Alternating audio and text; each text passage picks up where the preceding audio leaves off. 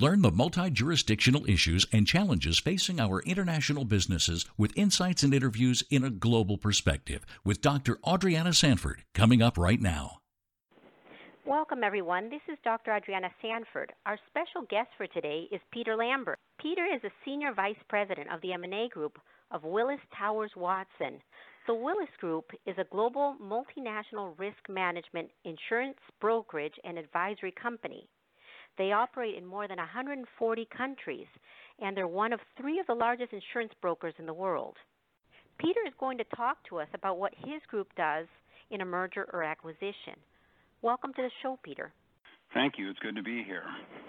Well, my role is covering private equity firms on the West Coast. We tend to work on the buy side of a transaction, although we do work with strategic buyers as well. Typically what we're doing on behalf of a private equity client is we're doing buy-side insurance due diligence. We're looking at all the property and casualty. We're looking at the employee benefits, and really any issue insurance-related that causes an impact on the financial statements after the deal is done.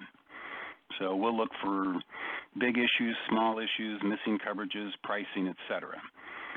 In addition to the due diligence, we will have the use of deal-enabling products. One product that your buyers may have heard of is rep and warranty insurance. And since this is a seller's marketplace, and many times the seller has the upper hand in negotiation, they will ask the buyer to come in with a rep and warranty insurance product in tow, mainly because no seller really knows everything about their company, and there may be those inadvertent breaches of reps and warranties. And typically in the deal structure, you might have an escrow set up to handle all those, but this rep and warranty product can save dollars set aside on behalf of the seller just because this is an A-plus balance sheet put up by the insurance company to cover those risks. So deal-enabling products is the second thing that we do. And thirdly, after the transaction is done, assuming that we've got a broad relationship with a private equity firm, we put together what are called portfolio insurance programs, whether it's one line of coverage like director and officers or property insurance or all lines of coverage. We take, say, 10 or 15 portfolio companies, go to the marketplace and negotiate the best pricing and form on their behalf just because of the economies of scale. So it's those 3 things that we do primarily in a merger or an acquisition. Where does the insurance fit into the M&A equation? Well, it has a fit inside a merger, a divestiture, or an acquisition, and let me explain where it fits. In a merger, let's say that you've got a merger of 2 equals. Each company has its own separate insurance program, and they may be different limits, different carriers, different pricing, et cetera, and slightly different risks. What we would do in that situation is we would examine both programs and figure out, do we take one company and blend it into the existing portfolio company, or do we go to the other one, or do we just create an entirely new program to cover both of them? And how long does this usually take? Well, that's a great question. It depends upon the information flow. Most deals that we work on have a data room, and we'll tap into that and grab the data that we need and come back with a list of missing items. But on about 99% of the deals we work on, it's difficult to get all the information that we need. So the deals can range from anywhere from 60 days up to a year. On a divestiture, if you've got a large conglomerate that's spinning off non-core divisions, what we would do is set up an entirely new insurance program. We like those because they need to have insurance on the first day of operation, otherwise they can't complete the divestiture. Mm-hmm. And then thirdly, if you've got a strategic buyer, you've got a company that's got an existing program set up for their company, what we will do is take a look at the add-on acquisition and blend that risk into the existing insurance program and get the economies of scale of a bigger program. So that covers merger, acquisition, and divestiture. And what are some of the big issues that you see? Well, typically insurance issues aren't so huge that they can kill a deal, but once in a while we run across a big issue like if a company has a self-insured plan with a very high deductible and they're required to set reserves aside for that, if they happen to be under reserved by, say, $1 million and the buyer is paying a 10 multiple, We just help them save $10 million on the purchase price.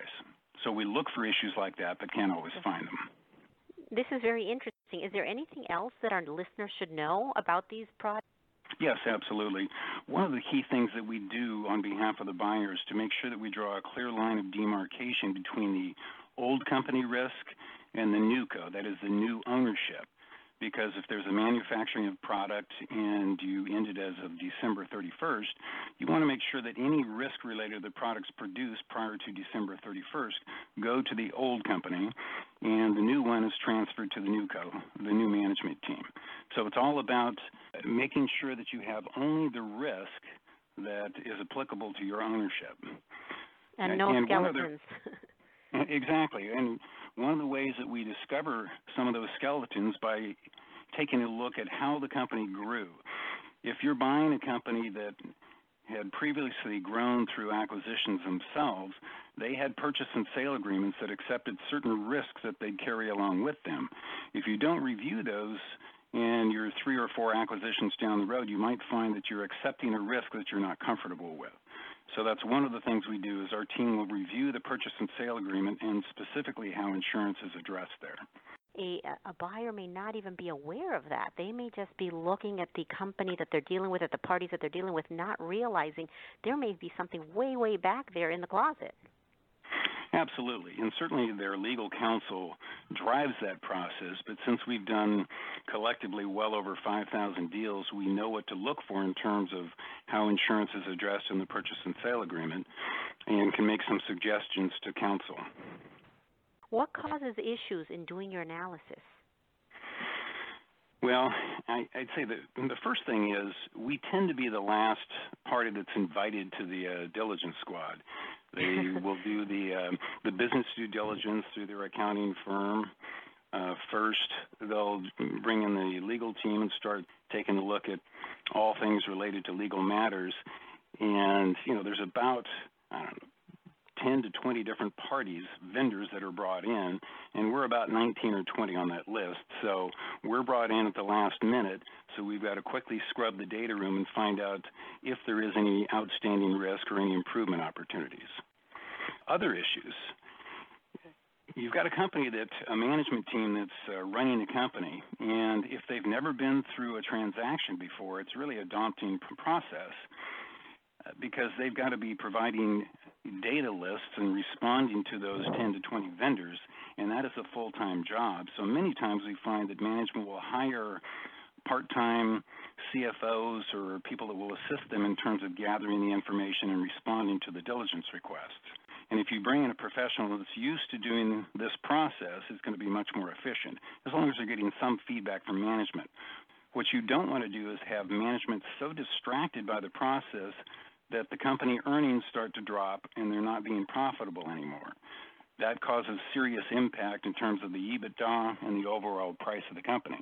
And one final thing I'll mention is if you have, and this typically doesn't happen with private equity firms because they have advisors they've used over and over again, but once in a while on a small deal, it might be a proprietary deal, you might have inexperienced counsel on the seller side or an inexperienced deal team with an investment banker. It's rare, but it happens.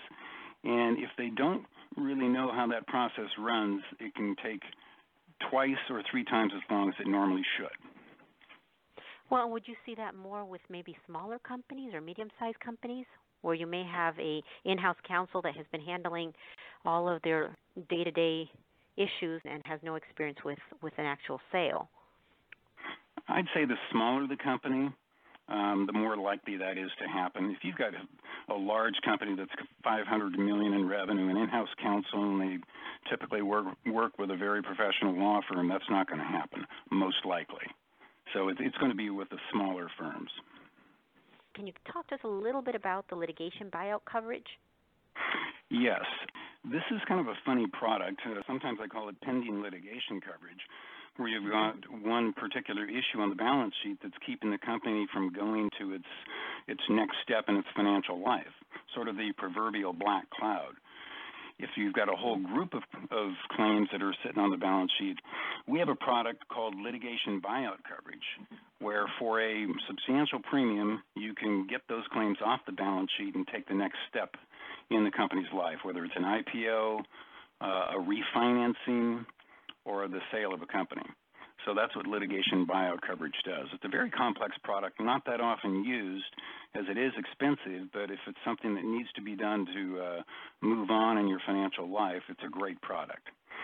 And then finally, kind of the standard run-and-mill products for a deal, the runoff coverages.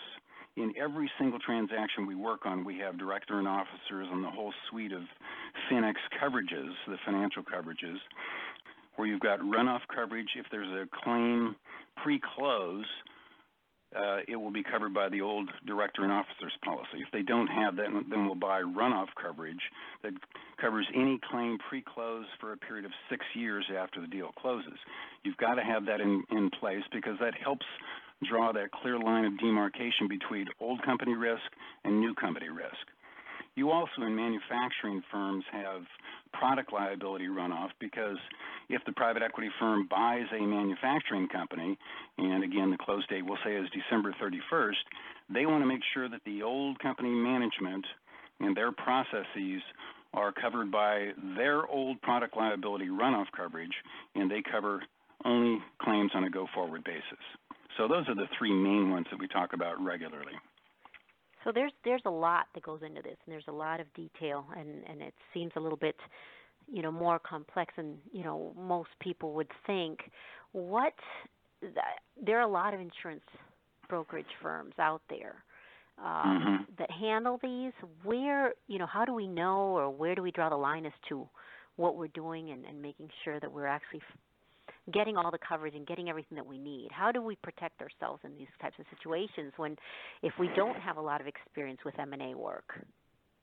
Sure, and most people are surprised, or at least when I started talking about this 30 years ago, people were shocked that an insurance broker would be talking about risks related to mergers and acquisitions. Now, it's fairly commonplace, but it's become so commonplace that almost every insurance broker you talk to, from the international brokers down to the small ones down the street, they will say that they have a specialty in M&A. Very few brokers actually do. The big ones do, and a few specialty regional brokers do have a practice. But if they don't know what they're doing, they can really foul up the process. Another thing that we run across is insurance brokers. My industry is plagued with the history of competing on price. If you just sat at your phone as a management team, you'd probably get 3 calls a week from a broker saying, let us look at your insurance program, we can save you money. They don't know anything about your risk, they don't know anything about your insurance program or the pricing, and they use that pitch. That's a bad sign because even though everybody wants to spend less on insurance, they want to make sure they get the right coverages in place so that when they do have a claim, they get it paid. So those are things that I run into in the industry at large. That's good information. Is there anything else that I can ask you before our time is up? Anything else that you can give us? Any information that we haven't discussed that you think is important? Let me just dig down on working on a carve-out for a brief minute. It's a unique process when you're carving out one particular non-core division out of a conglomerate. The reason is the very first day of operations, they need to have an insurance program in force. Property casualty, for sure, they need to have coverage in force. Many times you might be able to, on the workers' comp and also on the employee benefits, the health care coverage, you might be able to negotiate a transition services agreement with the seller that they'll handle those claims as well as IT and back office operations for a period of 60, 90, 180 days to make a reasonable transition, because those are more difficult to set up. You've got employee enrollment, et cetera. So that's one. You need insurance day one of the operation. Secondly, the company's been operating under the assumption that the allocation from the corporate parent was accurate, and they've been given these numbers. But what they're failing to think about is the fact that if there's a billion revenue company that's spinning off a 50 million entity, that billion revenue company has purchasing power that smaller spinoff will not have. So about 9 times out of 10, the spend that they're going to have as a separate entity as the new entity, it's going to be higher than the allocated numbers from the parent. Interesting. Well, thank you, Peter. This has been great information for us. We're at the end of our show. We've been listening to Peter Lambert, SVP for the Mergers and Acquisitions Group for Willis Towers & Watson. Thank you, Peter. Thank you. I appreciate the opportunity. You have been listening to A Global Perspective with Dr. Adriana Sanford on the Manufacturing Talk Radio Network at mfgtalkradio.com. This podcast is a part of the C-Suite Radio Network. For more top business podcasts, visit c-suiteradio.com.